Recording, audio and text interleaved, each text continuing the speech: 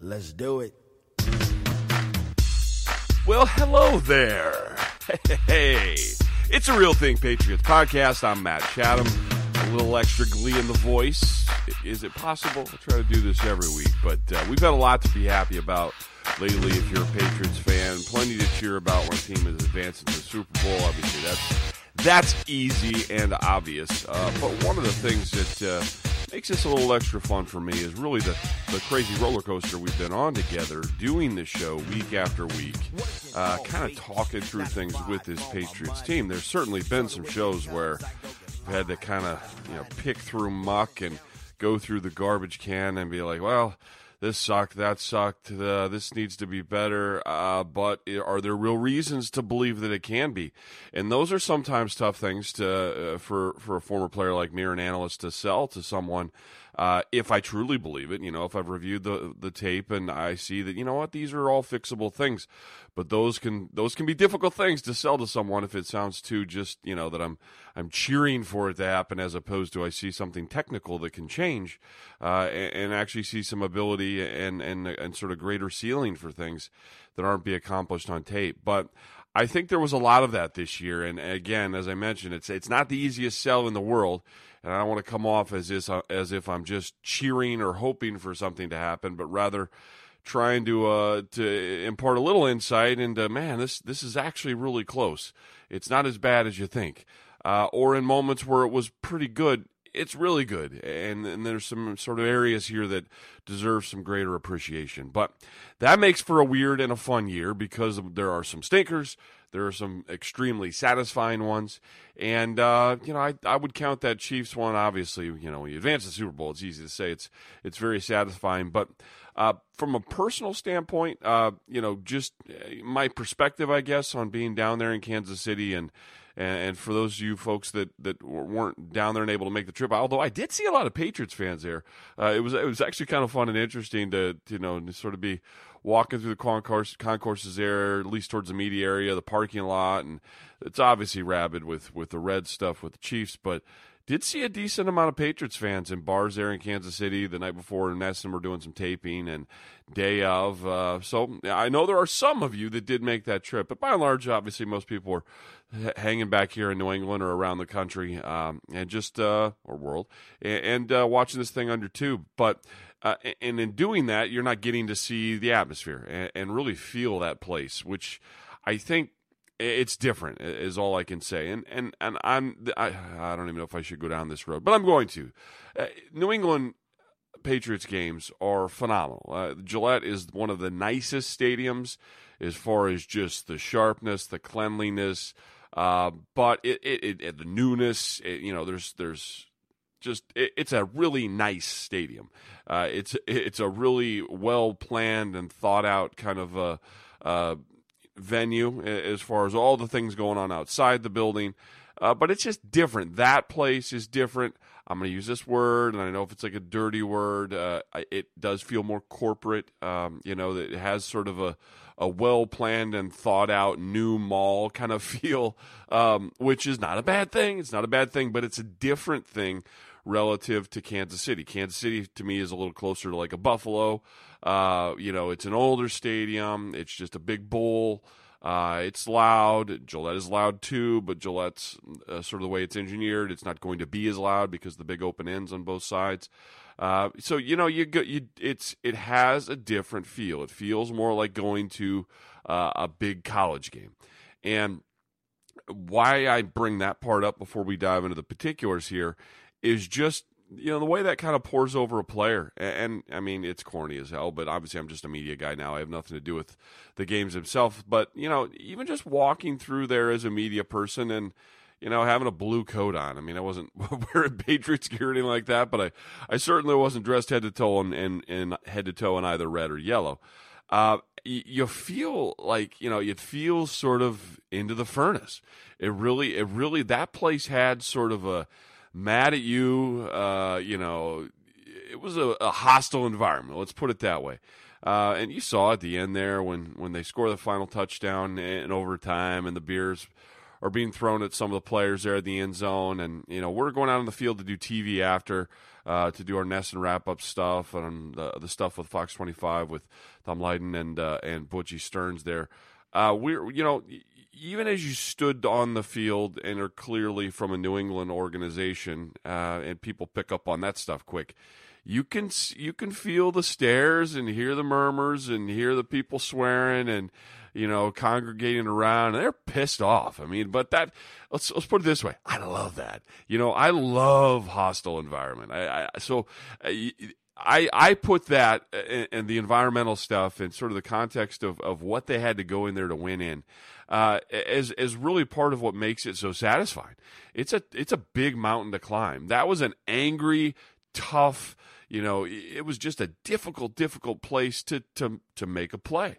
The sound portion is part of it, and they start doing the chant thing there with the arm, the whole whatever, the Chiefs thing, the old Atlanta Braves thing, Florida State thing, whatever. The place rocks. It's kind of cool. I mean, you have to try. You're not getting caught up in it as much because it's not your team that's cheering necessarily, but it's a cool environment, and you could see how maybe a younger player, even an older player that's not used to that, could get caught up in the moment, get overwhelmed by it, get a penalty, let the emotion run a little bit after a bad play or two, and not respond. But one of the things that I've really learned about this team, and I think it pours over to the last several seasons of covering this team, is they are really, really, really emotionally tough. Getting to talk to some of these guys and getting to know getting to know them a little bit off the field. I'm still an old guy, twice the age of a lot of these guys that are on the team. But you get to kind of feel what they're all about. Every team's going to have some clowns, and I say that in a not in a derogatory way, but guys that are more goofy, guys that are more off the wall, guys that are harder to handle or something like that for a coaching staff, the personalities or whatever. There's a few of those, of course. Every team needs them, and it's not like you don't want a bunch of straight-laced guys. You got to have some weirdos. You got to have some guys that are a little out there, because football's a crazy game. You're not getting just cubicle white collar kind of stuff. I mean, that's just not the job. You have to. Some people have to be a little nutty to want to go in there and hit and do the things that you have to do that gig. But I say that, and there also are a lot of just really buy-in guys. If you get around Trent Brown a little bit, and I'm not purporting to really know him real well, just a handful of interactions, but guys like Trent Brown who come from another place and have really, really bought in. And you can tell it's like, he just isn't interested in the BS. He's just here. He's a really affable guy, obviously a monstrous human being. But the buy-in is huge with that guy. You can just tell. Interviews, he's just like, I'm just, I heard that you probably know the one interview I'm talking about here where he was in the locker room and during availabilities, and he's talking about the bull crap that he'd heard about this place and how it all turned out to be nonsense and how much he enjoys it and how much he loves Scar and how much he loves playing with his teammates and what a good group it is. And that kind of turned me this week to not wanting to do a real technical throughout the AFC Championship game. I'm doing this so late in the week anyway, you're probably done with that game in your head. I want to more spend this dialing it forward and talking about these personalities. I mentioned Trent Brown. You could go down the list of like Sony Michel and Rex Burkhead and some of the more complimentary guys that are relatively quiet dudes. These are not like loud, grab the microphone, I don't know, bodacious is the wrong word, but just big old personalities that are different. Like Cordero Patterson's kind of a goofy guy in a good way. He's a little bit crazy. He loves him some Cordero Patterson. I think that's a good thing. You got an ultimately confident guy, a guy that just give me the ball, put me in more, do more, I'll be the best at whatever you allow me to do in the league. You got that guy, but then you've got a lot of guys like Rex Burkhead. You got a lot of guys like Sony that are just nose to the grindstone, get it done, Patriot way, whatever that means, but super coachable. Not that Cordero isn't. I don't know, by making that a distinction, I'm confusing that point. But there just seems to be a lot of good dudes on this particular team. David Andrews is a rock. Landon Roberts is a rock. He's just, he's had a lot of pressure on him. His role has changed and gone all up and down and over the place. Arrives in the biggest game, does big time stuff. Kyle Van Noy, salty as hell, and I love that because he's been shat upon, by some local idiots and things like that. But not that, you get to a point when you're on a team where you start to really just look at the people that do critique you in the moments where they really don't know what they're talking about, just as fools, carnival barkers, people that you don't really pay much attention to, but you noticed it once and then you move on from that. And sometimes it does drive you, and you can tell that certainly is sits in his craw and all those kinds of things. But beyond, just running down the roster, what each guy's like, let's get off that. I want to go into sort of underrated performances from the AFC Championship game. And why I want to do that is because I want to kind of set the table for some guys that have been doing some nice things in this big old team game that we have that is professional football, and just shine light in half a dozen places here that sometimes don't get it, especially for those guys that aren't going to have a stat to go with it to let you know what's been going on with them. And I do that because we're going to now dive into the next show you'll hear from me after this one is going to be an AFC Championship, it's going to be a Super Bowl show.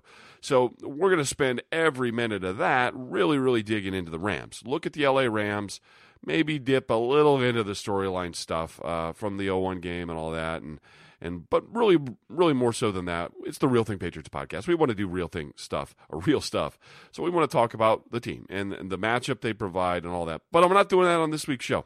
So let's get into this week's. And like I said, I want to go into about half a dozen-ish guys and briefly touch on them and maybe revisit them because on previous Patriots podcast, on previous Real Thing podcasts here, we've touched on them, and sometimes not in the most flattering light. If there was a week where a guy had a rough week, we had to bring it up. And some of these guys, when they have better weeks, they don't get mentioned. And I wanted to spend some time on that because after running through the AFC Championship game film, I noticed several guys and some of the good stuff they were doing now that thankfully have really helped this team turn the corner.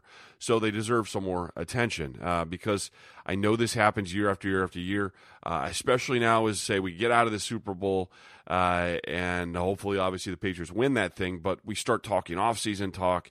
And, there are times where an anecdote that you'll remember from this game on the road against Buffalo and then the one on the road against Miami or the game against the Steelers or this road game against the Titans or something like that. And you'll have a guy that's more of a role player, a bit player, a guy that does a percentage role, maybe plays 20% of the plays each and every week. Maybe he's largely a special teams player, or maybe he's a full-time player that doesn't get a lot of stats.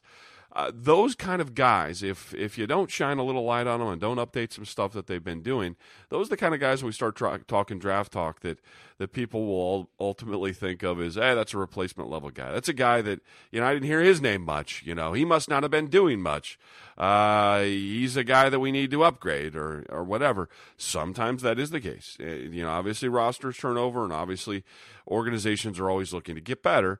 But that doesn't mean that these guys necessarily fall in that category. So, and I'm actually not trying to make that determination for you one way or the other. We can cover that in the offseason if we so choose. But for now, let's just focus on guys you haven't heard about much, or maybe you have in a negative light. But that's not fair now for what they're doing in the biggest game on the biggest stage. And as I roll down my notes here, actually one of the first guys I'm going to come to is Landon Roberts. So taking a swig here.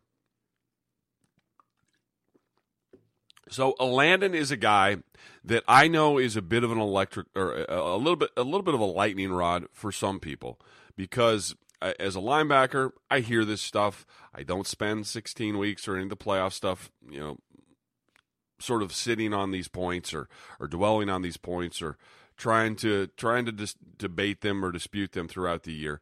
But I know that there is a general sense out there that the linebacker crew needs upgrading, right? That Bentley, the new dude from Purdue that got injured, unfortunately, that misses the year, is, he's the saving grace, and they lost him, and that sucks. I shined a lot of light on Bentley early in the year. I think he's a good player. I think he's going to be a really nice player for this team. But I believe that there is this sentiment out there that they've got this sort of maybe not so good linebacker group, and they're plucky, and, thank goodness they plug the holes with other strengths on the team or something like that. one of the things that I always notice when I do that, and it's something I look at every week, and it's just more curiosity, latent curiosity, I guess, because of a guy like me that played linebacker, and I tend to notice the depth linebackers more on other people's teams. I tend to watch the other team's linebackers because that's where my eyes go, because that's what I played. So I'm aware of that job very much, and I look at other dudes. I think one of the things that happens is people start to get an impression of a guy, negative occasionally, or positive with some, or other guys that they're like, he's okay, he's a good Patriot, but we need a better one than that. But in saying that, not having a real great sense of what other teams' linebacker groups look like around the league. And I think the Patriots get knocked unfairly so about the quality of their linebackers. We live in a world now where where most teams in the league are playing a lot more sub and nickel. So there actually aren't as many linebackers in games as you used to see. I was used to the 3-4 days. And in other words, there's 4 of them on the field every single play up until nickel. And just one of them comes out. And sometimes they don't even really come out because, say, Willie McGinnis was one of those 4 linebackers. Well, then Willie just slides down to defensive end. He's playing end now instead of linebacker, but he actually doesn't come out of the game. So oftentimes in the 3-4 days, all 4 stay on the field, even a nickel. All 4 may even stay in a dime. Well, now one of the insides is going to go out in dime, but we play way more nickel than dime. But we're in a world now where the Patriots really have 2 linebackers on the whole roster, arguably. That play regularly, and then 2 that play as support roles. That's it, and that, I think, that leads people to it sort of leads people to think that there's not much there, or not much depth there, or not a lot of contribution there, because you don't see them on the field necessarily as much and hear the names as much. But if we were in 1999 or back in 2003 or 2007 or something like that, you would see the 4 linebacker names much more often. And it wouldn't mean that necessarily the quality was better or worse or anything like that. It's just that you're playing different stuff, and they're having different roles, and the 4 kind of stay on the field. Now they don't. So it's Dante Hightower and Kyle Van Noy, and both those guys are really good football players. Really good football players. The more I watch Kyle Van Noy, I'm thinking to myself, this guy he's like a Pro Bowl player. He's one of the more effective defensive players out on the field, and he's been consistently so throughout the year. He doesn't have a high sack number, and his tackle stats are good, but not blowing you away, getting 10 every week or something like that. But I think one of the things that hurts him is, from that standpoint, and it helps the Patriots, but maybe hurts you in the stat sheet, is he plays all over. I mean, he's at the edge sometimes, he's in the middle sometimes, he's moving around, and asked to do a number of different things. Kind of a little Brewski-esque in that regard. I mean, Teddy's so rare and different for his body type, and the way he can bend, and the angles, and the way he shoots holes, and the toughness, and just, he was different, man. You're never going to find another guy just like Teddy. But Van Noy, at least from the asked to do lots of things kind of role, is a little bit like Brew that way. Maybe even a little bit like Vrabes, but Mike Vrabel back in the day too. But so I've sort of set up those other linebackers, the guys and the names and shine a little light on, like Dante Hightower. There were games where Hightower did not play at the level we're used to seeing him play early in the year. I think it hurt him. I mean, there are moments when he's not at his top and there are just 2 linebackers on the field. It can hurt sort of the operation. But he's playing at a super high level again. Not strictly playing inside linebacker off the ball, actually playing much more of the edge stuff, and he does a little of both. So he's still out there and being versatile, but when he's playing at his best, he's damn good. He's one of the better linebackers in the league at the roles he's asked to do. So we're back to that point, but I was spinning this back to what started the conversation, and that was Landon Roberts. And Landon is into a role now where I think it's perfect for him, and I think a lot of sort of the negative perceptions of Landon came from those games where he was going wire to wire. He was going, he's playing full-time inside linebacker, sometimes Mike linebacker with Van Noy as the outside, and they're playing more, the Mike linebacker's right over center. The center's uncovered. You have to flow sideline to sideline, both sides, and make every play left and right of center, fill holes, and if you're not perfect, there's a lot of light shown on you, and sometimes that can bring negative light in weeks where the whole operation's not going well. And Landon is a very aggressive guy. I love that about him. Love to watch him play because he flies through the holes. He blows stuff up. He had a couple really big time hits in this AFC Championship game. Stuffs and plays where they really need it. But I think, in my view, they've really found what works best for him. And he's become a really, really good and important support player for them. Just this week ago, just 18 plays, 35%. So he's playing a third of the plays in the game. And I think that's, obviously he may hear this and he may say, well, damn it, I'd love to play more. I'm better than that. And I'm not advocating that he doesn't get some more playing time or something like that. I'm just simply saying they've found sort of the sweet spot with him. He's not being asked to cover backs each down. He's not being asked to really do a full deal role that would be comparable to what Van Noy's doing. He's slotted into a role that fits him perfect. And it's not just rundown. I think people will be surprised with that. He gets a perception as a guy that just he's the run stuffer. Yes, he'll blow up a fullback. Yes, he'll make a run through. I know there is a perception out there that there's some fairness to this, that occasionally he would run out of plays because he's so aggressive and he'll end up in the wrong gap or overplaying something and a play hits. We've touched on that a couple times during the year, so it's fair to at least recall that. But don't let an entire season with a guy be remembered for that. Those are 10 or less plays over the course of an entire season's worth of work. He's grown into a guy, who presses the guard across from him really well, gets down on him in a hurry, is a handful for the guy who blocks him, has been slipping blocks quite well, and has been really doing his role at a great level. And the last thing I'll touch on before we leave the Landon point is that I noticed him in this Chiefs game actually zone dropping really well, covering up routes that Patrick Mahomes wanted back over the middle. I can think of 3. So, I mean, we're talking about something that's not just an anomaly here, where, no, he's not the run stuffer guy. You can't just think of him like that. He was a big-time sideline-to-sideline guy at Houston, leads Houston in college, one of the leading tacklers in all of college football. So he has that nose. And he has some ranginess to him, and it was good to see him get back into those things that we kind of all fell in love with a guy when he made this team as a late draft pick or undrafted guy or whatever it was when he first came in. Makes the team in that training camp when we were covering him back in the Patriot preseason games days. Anyway, I just wanted to shine a little light back on him and say, hey, don't get caught up in just the perceptions of this guy. Landon played at a pretty high level, and it has a really nice roll now, and he's rolling in coverage, turning his hips, opening to routes, getting underneath them, adjusting, and scaring away throws. And that's all you can ask for, and that's not something I think people would generally be aware of him doing without that. So he's a linebacker, and, I got a soft spot for linebackers, especially ones that sometimes don't get full credit for what they're out there doing. So I spent more time on him. Now I'll fly through the rest of the group a little more. Malcolm Brown, who I know is a hot topic with a lot of people out there. He's a guy who I, at points, have had criticism for, hopefully just fairly so. But there have been points at the season where where basically the context in which I was bringing him up is just to say that he wasn't winning enough one-on-one blocks. He was struggling in the run game, and he wasn't getting on the other side of the line of scrimmage much in pass rush.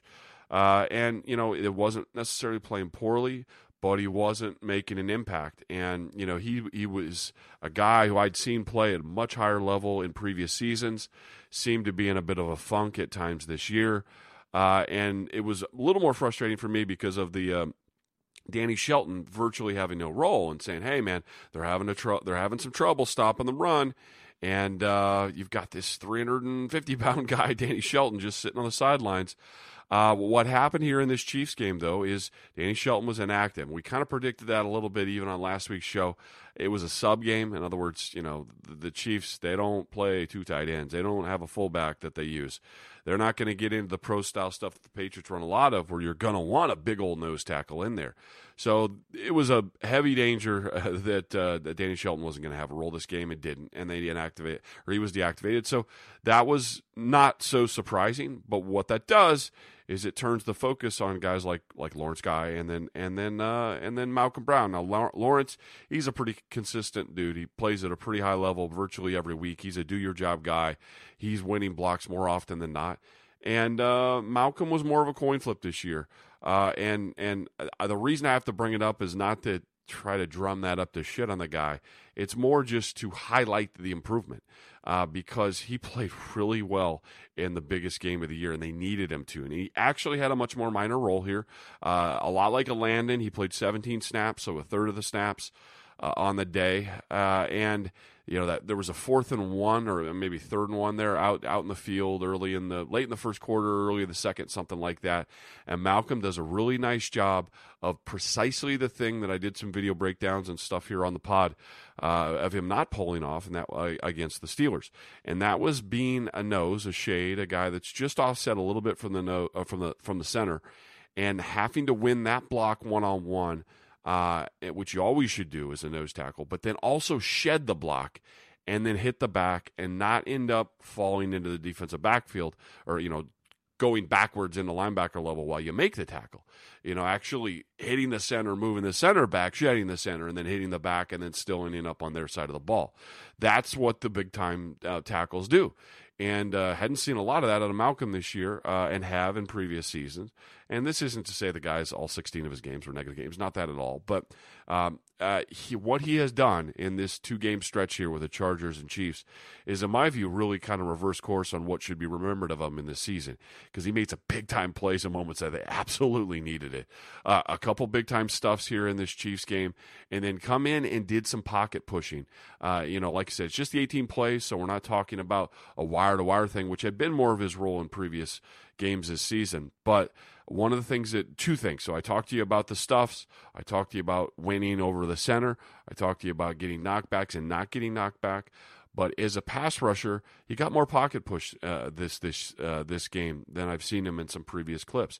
And that's a credit to him. And one thing about him, and then I hear this from other players, he's a popular player on the team. I think guys really like Malcolm, and he works hard. He's diligent. He's trying with his position coach to get better, and he's listening to the coaching. He's not some arrogant guy that's just, I am what I am, and take me as I am, and play me more, and I'm getting screwed, or no, I'm actually playing awesome, or anything like that when things aren't going well. He's not that guy at all. Seems like an accountable dude. And he seems to have improved and worked on some of the techniques that weren't working. Seeing him actually address and do a little better with punch and extending and long-arming guys and getting under people and playing with leverage and all those things. So Malcolm Brown, big improvement. Patriots needed it. That's good stuff.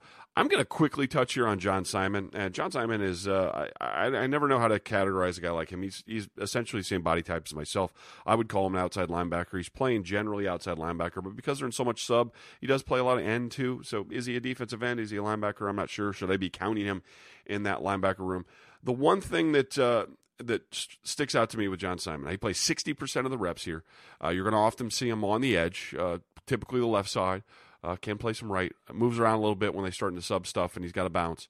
But John Simon is a guy that, he's got a pretty nondescript name there, John Simon. This is not, it's not Rex Burkhead. It's not Cordarrelle Patterson. It's a name that can be a little bit forgettable, and I maybe that sounds like a dick thing to say. I don't mean that to your parents and your family and your lineage. Nothing against the Simon name. Nothing against the name John. But I think John Simon, if you go down the roster, gets a little forgotten about the addition they made in signing this guy in season. And, look down, and he's played 60% of the snaps. And, look down to some of these good run stops. And the Chiefs really, had to turn away from the run game pretty early. John Simon's involved in a lot of that stuff. He's part of the games. He's gaming the two-man stuff when they're doing pass rush moves. He's maybe not the guy that gets home and gets the sack stat, but he's doing a lot of good work. And, we always kind of chuckle about this because there's certainly guys like that from my era. Shit, I'm probably one myself, especially prior to the TV stuff and seeing my mug on the tube now more in retirement. But there were guys from our era that were doing big-time things, good things. And most Patriots fans, other than the fact that they see a big guy, may not know him. You know, Tom Ashworth was our starting right tackle on some of those championship teams. We could walk into a lot of bars, and people aren't going to know who Tom Ashworth was. I'm trying to think of some other ones. Patrick Pass. I mean, Patrick Pass is a name I think people know, but, Patrick Pass walks into a room with some other African-American guys, other black dudes like himself in New England where, let's be frank, people, we don't see a lot of that. This isn't where I come from. This isn't the South either. And I think a lot of people wouldn't really necessarily recognize Patrick. And Patrick was a very, very important role player on those teams. We'll see if we can think of some other old school guys.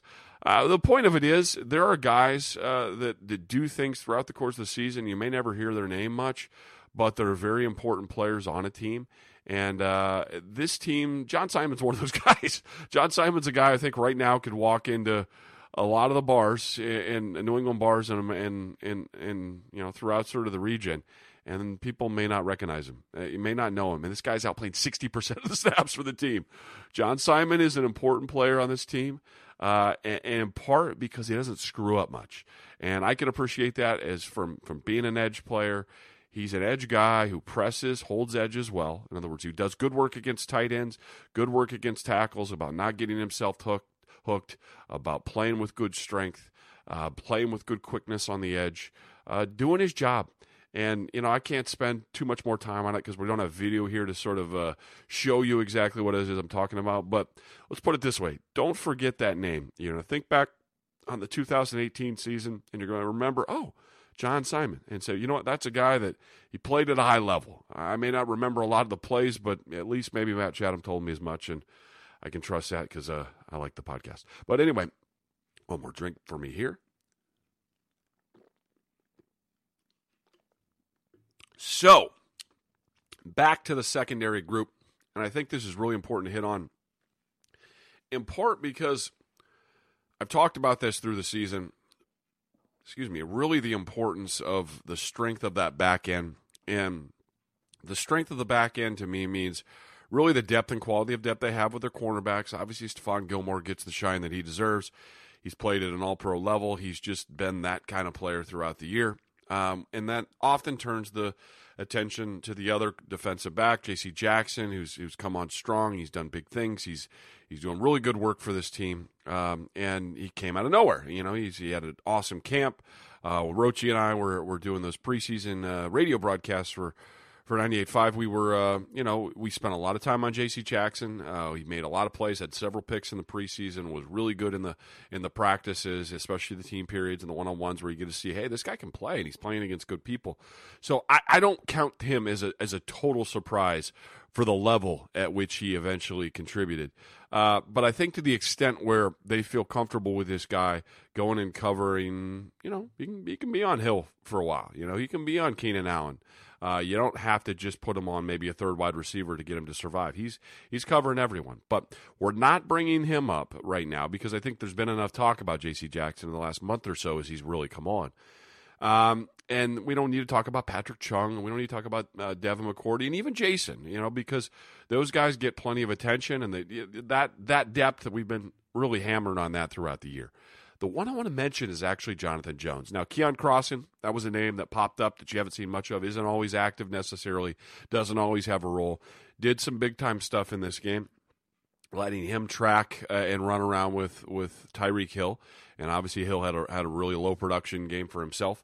But Jonathan Jones plays 80% of the snaps, 79% of the snaps, 41 snaps on a day like this, has a really, really big role. And I would say, and maybe I'm wrong, maybe this is just how my own ears are taking it over the course of the year, but that Jonathan Jones of that entire room is probably the least talked about guy. But it was a tough day of work, and I thought he held up really well. Didn't win every matchup, obviously, because it's a talented group, and Kansas City was able to move the ball. But especially some of that work and some of those stops that they got in that first half, Jonathan Jones was really doing his job at a high level against really top-end competition. Sammy Watkins is out there, the Robinson guy, Chris Conley's pretty solid. But obviously, anytime you're asked to track Tyreek Hill, your plate is full. And even moments where he ends up over on Kelsey or in the neighborhood in his own coverage or jamming up Kelsey and falling to something else or even tracking him from time to time.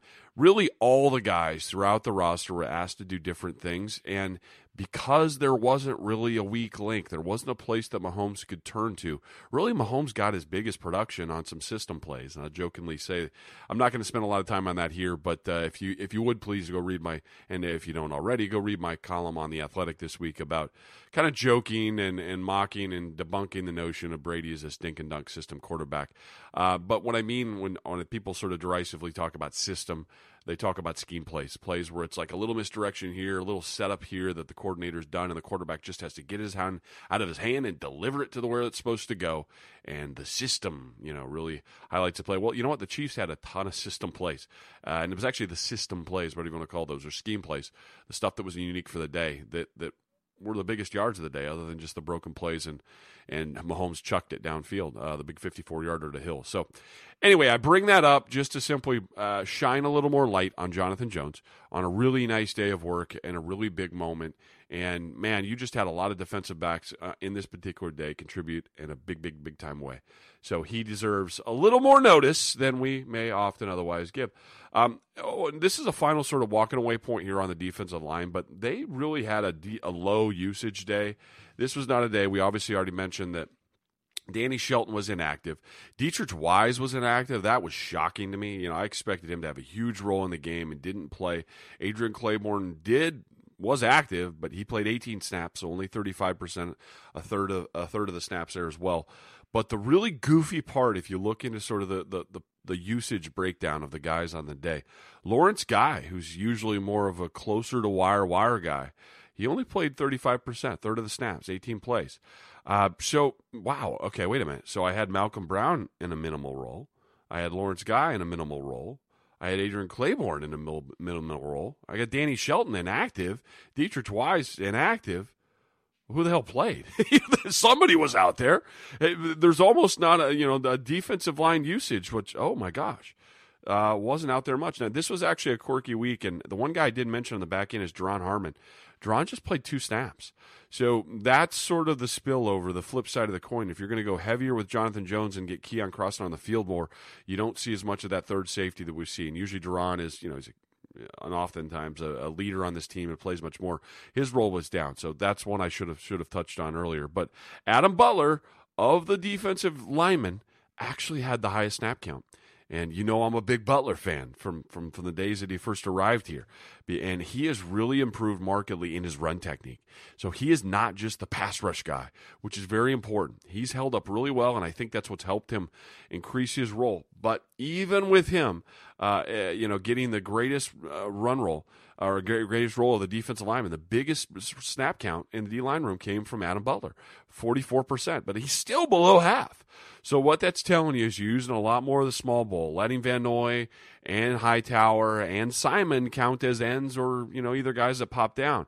And, I'm not counting here. Trey Flowers is a never come off the field guy, so he's really technically he's the D-end, the real true D-end, but he pops inside enough. And if you're going to use him as a down inside guy, and you're willing to use Hightower as an edge guy or Van Noy from time to time, depending on the package, all of a sudden there aren't a lot of defensive line snaps to go around. It's Cyclin, Brown, and Guy around, and Butler, the 3 of them. And then, Adrian Claiborne comes in and gets some end time as well, and that maybe shuffles Trey down or maybe flops the edge. But I'm rambling on this point, but we're at a stage here now where, and maybe it's just the goofiness of this particular game. You get into a game where it's going to be more sub stuff, and you'll see less of those guys. So we'll keep an eye on that for next week, because you're going to face, you go into a game here against the Rams, with Goff under center, running game bigger for them, and I think the defensive linemen, their snap counts will go back up to a little more normal. But it was a little unusual game in that regard. So the tip of the cap here is more just to Adam Butler,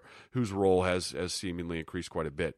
And, no Danny Shelton and no Dietrich Wise.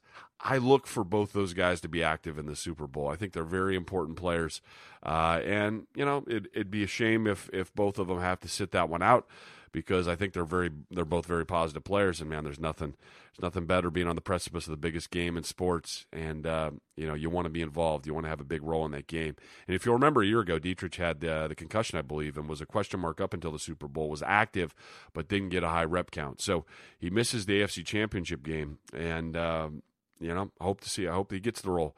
I really am still big, and we'll talk about this more next season. He's kind of like my Philip Dorsett from last year, a guy that I think can be a star. I think that can be a big-time player when called upon. So moving to the other side of the ball, and offensively, I don't think I need to spend as much time sort of shining light on underappreciated guys, because with offensive players, we kind of tend to talk about the targets guys anyway. So it's hard to find the guys who don't get mentioned as much really on that side of the ball. If they're being thrown to, if they're getting a carry, we're probably already talking about them. But there's still a couple here that I did want to touch on. At least sort of maybe different angles to their involvement that doesn't always get light shown on them. And one of them is the offensive tackles, and this is maybe not exactly accurate to do an underrated or an underappreciated thing, because people appreciate Trent Brown at this point. There's been a lot of Trent Brown talk. He's a giant human being. He's getting the microphone in front of him more. I think people are more and more starting to realize how good this guy has been for this team throughout the year. And the big-time performances, outright dominant performances at times against teams like the Chargers and Chiefs, where you're seeing big-time players across from him, and he's winning not just 51% of the time. He's winning the vast majority of the time. D Ford barely sniffing the other side of the ball. That's dominant against a really good player. And playing like that against Ingram the week before, or Bosa, or whoever you happen to hit. Those are big-time players that receive a ton of shine in this league, and they're not getting a sniff. That's because of work by guys like him. Now, that was quick on Trent Brown, because I think you hear about him a lot. But I kind of feel like the forgotten man in this stellar Patriots offensive line is Marcus Cannon, in part because, Belichick has really gone out of his way this year to talk about Joe Thuney, and Joe deserves that shine, because I think sometimes Joe was thought of as, hey, you're good and you're plucky, but you're Joe. You're Joe Thuney. You're not Mason. You're not getting the monster contract necessarily. Andrews is the captain. You're not a captain. Tackles get more shine. And Bill's gone out of his way and says, man, Joe Thuney does everything for us. He's the out in space guy. He's the double and climb to the second level guy. He wins in line. He pass protects well. He kind of just does everything really good. So he's gotten that shine. And Shaq Mason, I think he was a Pro Bowl snub. I think he should have been up at that level. I think he's tremendous. He's really, really good. It's going to be fun to watch that guy battle with Aaron Donald coming up. But we'll spend more time on that this week. But I just went through it, and there's your list of 4. And who didn't get mentioned? Marcus Cannon. I think really Marcus is maybe a little easier to forget about, because he's been around for a while. He plays at a consistently high level. He's no longer making a Pro Bowl or an All-Pro kind of thing necessarily. But he is important, man. Justin Houston this last week and other weeks, he's getting the right tackle often gets the best pass rusher. That's the Von Miller side, where it's not necessarily the left tackle and the blind side stuff. A lot of times the better rusher ends up over there for whatever reason, just tactically how defensive coordinators like to go about it. But Marcus Cannon is playing at a really high level, and I just think it bears mentioning, even if it's in a quick point, that it's the cohesiveness of that entire crew. It's the work that they're doing collectively that's really driving this run I think the Patriots are having, at least on that side of the ball. But Marcus shouldn't be considered the forgotten man. Snap in, snap out, he's playing at a high level that's really commensurate with a lot of his other line mates. So Marcus Cannon's still out there, still doing good stuff, and it's a great thing for this team that those guys are together virtually throughout the entire season. And my final offensive guy here, I could have spent some time on Burkhead. He obviously has the 2 plays that are going to go down in Patriots lore. It's a legendary win. It's against all odds. It's the comeback stuff. He scores on both the 2-minute drive at the end, and he scores on the I believe that was. And then he also in the overtime as well. They're willing to give him the ball in some big-time moments. Some didn't work. They didn't get the 4th down conversion early in the game, sort of plunging forward. on a short yardage and didn't quite work. But Burkhead did make some big-time plays on the day. Obviously, Sony Michel gets the biggest shine because he's the first-rounder. He's a crazy amount of touchdowns in this playoff run and production really throughout the season once his year got up and going. So we talk about Sony a lot. James White's a rock star. I mean, he's just such an incredible matchup. Made some stupid catches in this AFC Championship game. Flipping around, back hip, one-hander kind of stuff, clutch moments. And James White, in that sort of category of the Kevin Fox and Shane Vereen and, James himself, he's done it already several times. But guys that really in big moments made some absolutely clutch plays. So James is going to get that shine. James is a guy that one week he'll get 15, targets. So we could talk about him a lot. But Burkhead is sometimes the forgotten man in that group, and I believe his usage actually tripled from the week before. I think it was a 10-play thing, and now 30. 10-play against the Chargers, 30 against the Chiefs, so I hope that got that part right. But the reason I mention that is those reps and the carries are a reflection of the team's faith in him, of Ivan Fears from sort of the back usage as the running back coach, from Josh to wanting to put that guy in, wanting to use him more. What it tells you is that they really rely on him to dependably get what's there. The one thing I think we can fairly say about Rex is he is not the, going to get it, go for a home run guy. I think that's more James. If James gets him out in space, look out.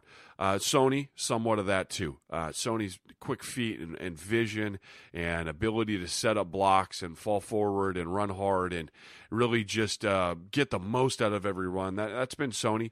But Rex has been sort of, I think, a little underrated in the quality of some of the carries he's had.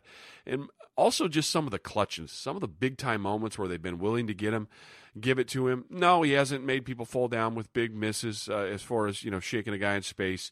No, he doesn't run over people. He's not quite as dynamic in the passing game as James White, but he kind of does everything pretty good. And it's good to have that kind of depth and a guy you can roll it back to, and that they're willing to give it in sort of the biggest moments. That's super important, and the reason my best guess as to why his role is what it is because of the three backs, he's the one that if I'm a linebacker and I'm across, I'm not sure if it's about to be pass or run as much. With Sony, it's not definitive. I know people like to say it's in the 70% range, and that's true, that, hey, Sony's in, run coming. They keep you honest just enough with that it's not just a slam dunk. And same with James. James is in, pass coming, a high percentage the other way. Yeah, probably. But again, they're willing to give it to him from time to time or have him just, they're enough so that it's a key breaker. But Rex is the guy that comes in, and I don't have the percentage in front of me, so maybe I shouldn't make one up. But to him, it feels a little more balanced, right? So I think that's what you have with these guys. A nice mix. Rex with the more minor role, I believe, of the three. Maybe the less dynamic of the three. But that doesn't mean you shouldn't be very, very glad that he's on the team. And he's doing a really nice job in some big-time moments. Great team player and doing a really nice job. So a little extra shine there this week for Rex Burkhead. Finally, we're going to sort of finish this off with the Patterson-Dorsett talk, both with relatively minor roles as far as rep counts in this game. Cordarrelle Patterson in for 18 plays, so 20% of the stuff. So he was out there more. Had the one big the jet tap for the jet motion thing where he's motioning behind the line. Brady taps it forward to him. He gets, 15, 16, 17 yards, a big conversion there. That was kind of the one big one for the day. You may have heard some of the Patriots.com clips or whatever, the post-game mic'd up stuff where Brady was apologizing. Maybe it's just the locker room stuff where he was apologizing to Cordarrelle for setting him up a little bit for the big hit that he got on that slant. Threw it a little behind him. Cordarrelle got a big pop, and it was a play where they kind of needed it. One thing I wanted to shine, though, on Patterson's usage, we're still now 2 weeks in here where the role hasn't been super big. I was glad they gave him the one jet carry. The jet carry went phenomenally. They also did target him. I don't have it in front of me, but I thought it was at least 2 times, maybe even 3 in the passing game, and didn't connect on all those. One of them was the one I just mentioned with Brady saying he didn't quite put it on him where he wanted to in the slant. But the usage is still mild, and we'll get into a little deeper of what I think that means against the Rams and how I think that could flip. But in saying that, Big guy, blocks well, selfless guy, still out there doing good things, sitting in the weeds. And again, we'll get into that more a little bit next week. And Philip Dorsett. Philip Dorsett, it's not that he needs more shine. We talk about him a lot, so I'm not going to spend much time on this. But when your one play is a 30-yard or whatever touchdown in a big spot on the road, on a downfield ball, obviously. I don't know if we call it double move, but it's sort of an out and up a little bit. It's not the look back thing like a wheel, but yeah, I don't even know what they call that route necessarily. It's just got a little bow to it at the top, and then he ends up extending the route out. But a big time play down the field, he was absolutely interfered with. The refs in this particular game like to throw that flag against Patriots foes, but he did not get that one. Gronk didn't get his interference calls, and Dorsett didn't get his. So the tip of the cap here is on a relatively low usage day for Dorsett. The 1 and 2 receivers were Edelman and Hogan far and away. I believe Hogan was 74% guy, 3/4 of the snaps. Dorsett was down to 37%. So that just simply tells you that they weren't playing as much 3 receiver stuff. In the moments where they were, he was typically that third guy. But because Cordarrelle's going to get some as well, he wasn't the exclusive third guy. So the role was relatively minor. But you get the one target in the biggest moment, and it's a touchdown at the AFC Championship game. And it's not just a minor catch and run kind of thing, low catch, and he gets more out of it and makes a play. They went to him downfield on a team where I think people bitch and think they don't have downfield options. That was debunked there, and, tip of the cap is all we can say. I was building him up this time of year last year. We roll it forward, 12 months or whatever, and Philip Dorsett's catching touchdown passes in the AFC Championship game. That obviously puts a giant smile on my face. So that's really it for this week's show, and I hope, as much as anything there, I help highlight some people who you may not have been as aware of, because it's really easy to get caught up in the stars, and the stars deserve to be caught up in. The work that Sony Michel's doing, the work that James Edelman, the fullback is doing awesome work as a hammer there. But the work that James White is doing, though obviously the work that Tommy's doing at the quarterback position, he's killing it. We all know that. Gronk reemerges and has a tremendous game, both as a blocker and a pass catcher. Defensively, the names are out there, but I did want to spend this time in this week's show trying to pick around in the corners a little bit, lift up the cushions, and look what we found here, and want to make sure that if you're just simply listening to the show, we don't hyper-focus on the same people over and over again and how they're doing. This was a show to shine a little extra light around the room, and that's how they got to this Super Bowl. That's how they advanced. It's a team game. Need the contribution from all, and you really got it in this particular game. That's all for this week's show. It's the Real Thing Patriots podcast. I'm Matt Chatham. You may have noticed a little bit on the show. I'm battling a cold here. I hope this thing gets flushed out of my system before I get down to Atlanta, and it feels a little bit more balmy temperatures. But that's this week's show. Thank you, as always, for tuning in. We'll be doing a show again next week. Big preview show. I'll wait till a little later in the week, but I'll drop the messages generally on social media there to let you know where things are with that. And there you have it, folks. Thanks so much for listening in. Love your listenership and love watching those numbers grow. Keep telling folks about the show. Keep, I guess it's got a little rating system there on iTunes. You 5-star the heck out of that thing. Maybe you're watching it on Blog Talk Radio. Maybe you're watching it on iTunes. Whatever it may be. But I appreciate the good word. Go Pats, folks. You get to do it again. You're lucky fans. And that's not luck, just out of the horse's ass kind of stuff. But good fortune. So enjoy it. Big smile on your face. You got a great team to watch. You got a great team to cheer for. And they're going to go down to Atlanta, and I think they're going to get it done. But we'll talk about that a little more in depth next week. Thanks for listening to the Football by Football podcast. Football insight by football players. Night, Lucky. Night, Dusty. Good night, Ned. Good night, Ned. Good night, Ned.